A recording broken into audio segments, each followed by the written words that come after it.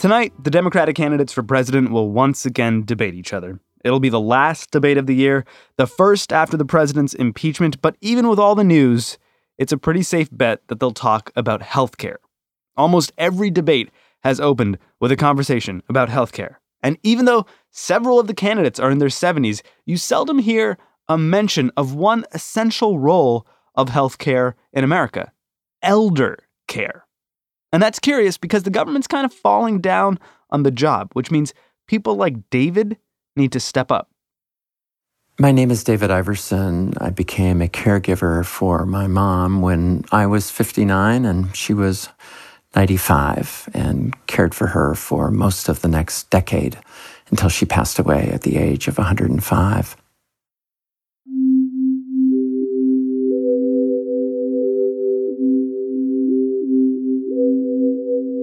My mom was an extraordinary woman, engaged in everything, really bright, very capable, in a different era and in a different time, would no doubt have been someone who had had a very dynamic professional career outside of her life as a spouse and mother of 3 sons.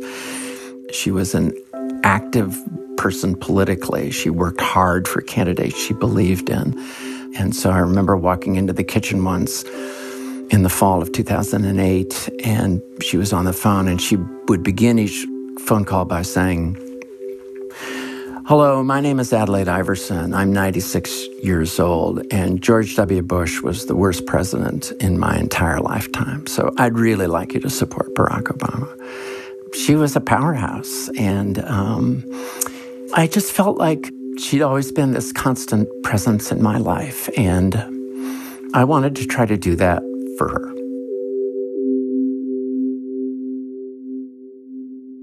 She got pneumonia and wound up having to be hospitalized, and it became clear that things were really changing and that she wouldn't be able to live independently any longer. And I sometimes refer to this as my 10-second decision. I was single at the time, and though I had a longtime companion, my friend Lynn and I had always lived separately, and I felt like I can do this. My mom and I have a lovely relationship. We've always been very close. She needs help, and I'm the person who can do it. I got help early on so that I could continue working because I was working full-time. So I had someone who came in and stayed with my mom during the day, and I moved down to her house where I had grown up, actually, in Menlo Park, California. And so I had caregiving responsibility at night, every night, and then all weekend. And in fact, I stayed in the same bedroom that I'd grown up in as a kid. And I can remember waking up sometimes at night and thinking, this is pretty weird. I am almost 60 years old, and I'm sleeping in the same single bed I slept in when I was 10. I remember people, when I would say, well, I help my mom in the bathroom, my friends would look at me like, say what? But that's really not that hard. It's not. The physical stuff isn't that hard. It can get tiring and exhausting, but you learn how to do it. It's just stuff you do. I think the bigger change was when she started to begin to slip mentally, because she had always been so sharp. She had always had such strong views and opinions on everything, from Stanford football to politics. And so I noticed she would start kind of hedging in her answers. Or I'd say, well, Mom, what do you think, what do you think's going on with our policy in Afghanistan or whatever? And she would, instead of having an opinion, which she'd always had, she would say, well, that's a good question. What do you think? And I realized in time that she was finding ways to sort of still seem like she was fully in the game, but wasn't quite as much.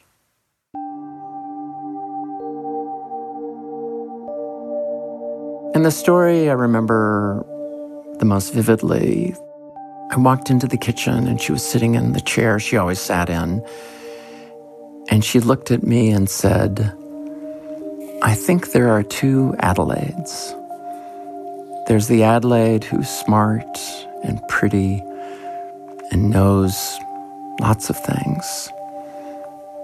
And there's the Adelaide who's ugly and stupid and doesn't know anything. And I'm not sure which Adelaide is here right now, but I think it's the bad Adelaide. There's lots that's heartbreaking about caregiving, but I will also say that there's lots that's heart mending, as well. I learn more about myself through my experience of caring for Mom than anything in my entire life. It shines a bright light on your vulnerabilities. I'm someone who likes to be right. What you realize when you're caring for someone older, especially as someone begins to have problems with dementia, is that being right doesn't matter very much at all. I used to argue with my mom. She would say, well, when I went to law school, well, she never went to law school. Or, when I traveled to such and such a place, well, she'd never traveled to that place. I used to say, well, Mom, not exactly.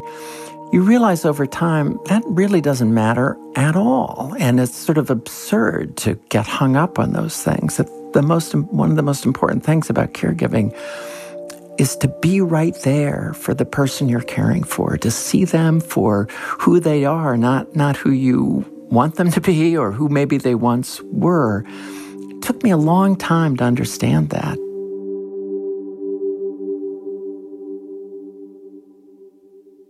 I became a caregiver thinking, okay, I'll have someone here 40 hours a week, and I'll do nights and I'll do weekends, no problem.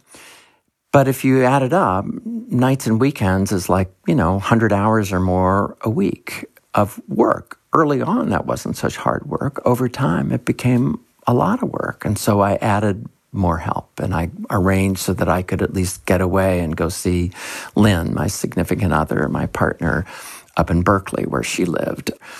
But it's hard sometimes to find the right help. And that's why I think a lot of caregivers sometimes don't get the help they need because it's easier to just do it yourself.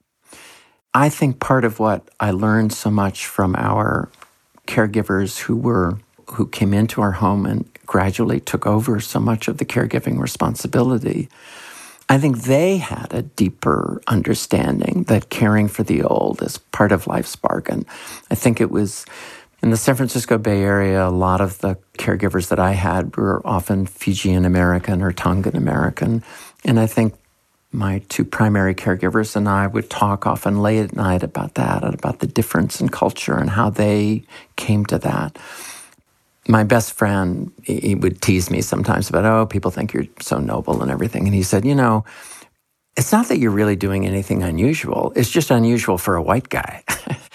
and I think there's a lot of truth to that. And I think that if you were to look at a family and there are, 3 sons and 1 sister, and there's an elderly parent, I think where you'd place your bets as to who is going to take on that responsibility. But I also think that when my brothers and I were boys, if someone had asked my mom, well, who of your 3 sons is going to be more likely to do this? She would have had an answer. And that doesn't mean that there was anything unique or special about me at all. It just means that I think sometimes in a family, someone has, just a different connection or a different ease of relationship that places them more in a situation where they're more likely to maybe take on that role.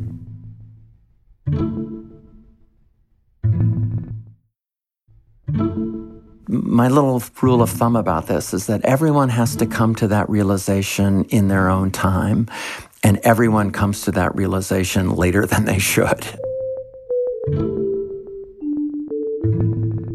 The cost of a caregiver in the San Francisco Bay Area was usually in the neighborhood of $20 to $25 an hour. So, you do the math, well, that's $600 a day for 24/7 care. Well, that means what? $3,500, $4,000 a week. We were able to afford it. My mom had a pretty good retirement, courtesy of my dad's retirement from Stanford University and Social Security. And then my mom also was fortunate enough to have a house that was purchased for very little in the 1950s, but that because of its location in the San Francisco Bay Area became worth a lot of money. And so we could borrow against the house. But that's just luck. If you're lucky as I was, you have a chance. But most of the time, we don't have a plan for that. And, we just kind of hope for the best. And as Gawande wrote in his book, Being Mortal, hope is not a plan, But that's about where we are in this country with thinking through how we're going to provide elder care. We hope for the best.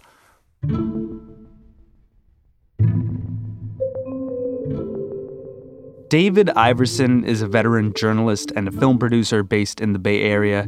These days, he writes and speaks about caregiving. By 2035, the number of older adults in America will outnumber children. Our country is aging, and according to Sandra Levitsky, who studies these matters, we are not ready for it. Not at all. Not at all. Medicare is the primary health program that we have for our elderly. It is an acute care system, right? So it pays for doctor bills. It pays if you are hospitalized. It pays when you're released from the hospital and you might need some in-home skilled nursing. But any kind of supportive services for a long-term chronic illness like Alzheimer's, it doesn't cover at all. It doesn't cover just any kind of in-home help that's not related to a hospital visit. It doesn't pay for things like adult daycare. It doesn't pay for respite care. And most critically, it doesn't pay for any kind of institutionalized care. If you have to place your mother who has Alzheimer's disease in a facility of some kind, it doesn't cover that either. And these are extraordinarily expensive services. So if you are wealthy and you can afford to pay for these services, you're going to be okay. If you're very poor and you qualify for Medicaid, many states will pay for some of these services through Medicaid. But the great swath in the middle class broadly defined, are the ones who are really facing the pressures of this crisis.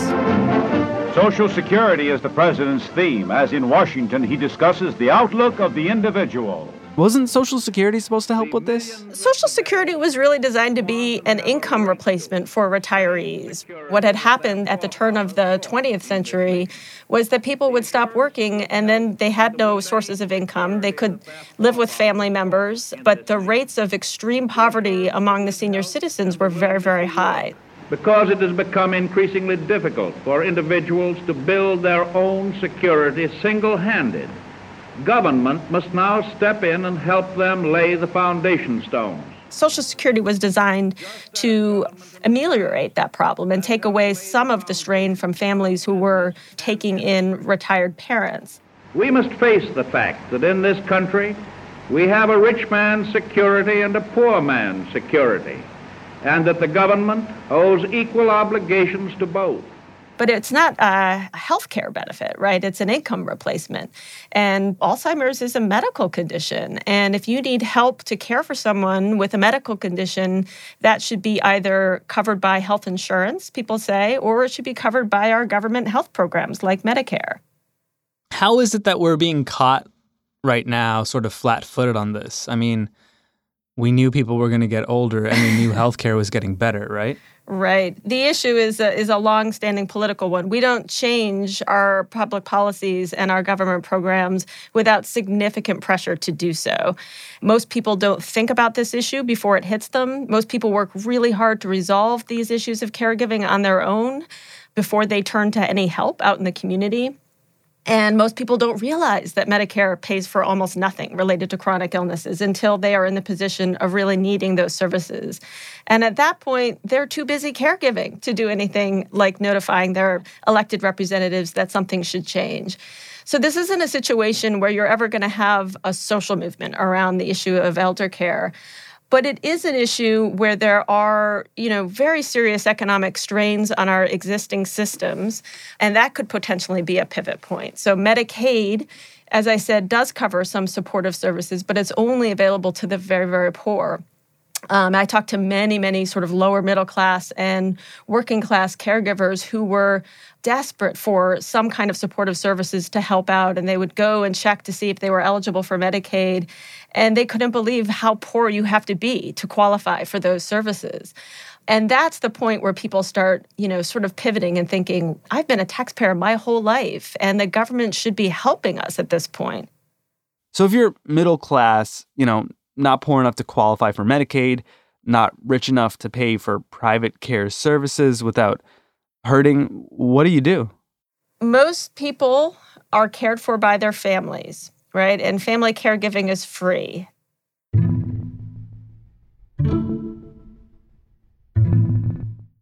That's another reason why our government programs haven't changed very much, because the primary source of care is, in our country, family. In our culture, in our society, we believe fundamentally that caring for family members, that's what we do in this country. We take care of our own. 3/4 of caregivers are women, and women disproportionately experience the brunt of trying to make these situations work. And we are living in a time when women are increasingly very well integrated into the paid labor force. They are having children later, so they are more likely to be still taking care of dependent children at the time that they're caring for their parents. Are you part of the sandwich generation? That's when you care for your kids and your parents at the same time. The Pew Research Center says nearly half of American adults in their 40s and 50s have a parent who's 65 or older, while either raising a young child or financially supporting a grown child. I said I was a double-decker sandwich generation at one point with young children, myself, a mother, and a grandmother that all needed services.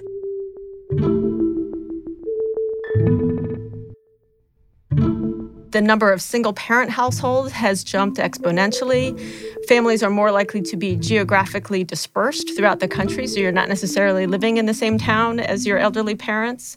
And most often, they will either drop out of the labor force or cut down their hours at their job, which impacts their careers. Obviously, it impacts their long-term economic security because their contributions to retirement accounts and Social Security are diminished.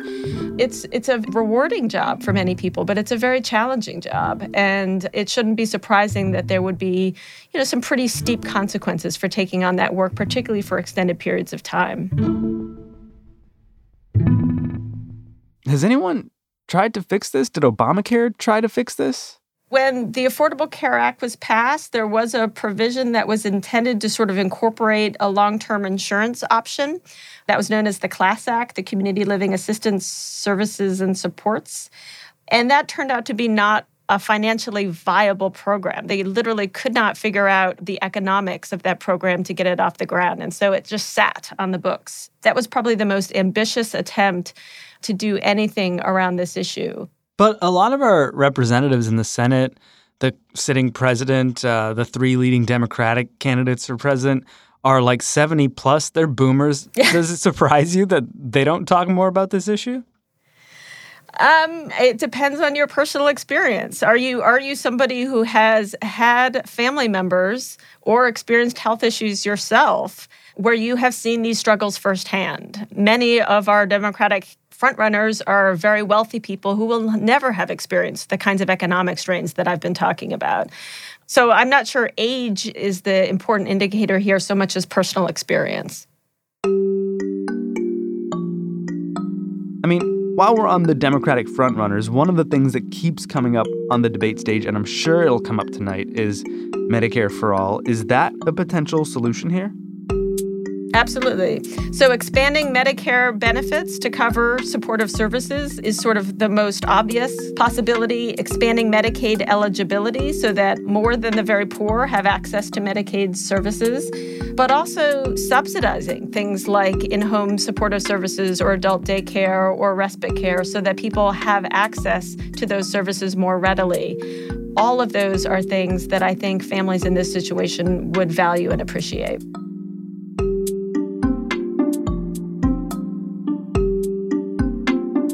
Sandra Levitsky is a professor of sociology at the University of Michigan. She's also the author of the book Caring for Our Own: Why There Is No Political Demand for New American Social Welfare Rights.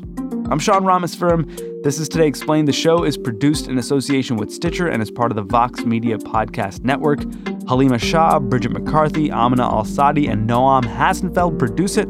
Noam makes music too. The rest of the music you hear mostly comes from the mysterious Breakmaster cylinder. Efim Shapiro is our engineer. Irene Noguchi is our executive producer. Olivia Ekstrom keeps us factual. And we had extra help this week from Zach St. Louis. Jelani Carter was late to his holiday party in New York last night just for us. It's a favor we won't soon forget. Happy holidays, Jelani.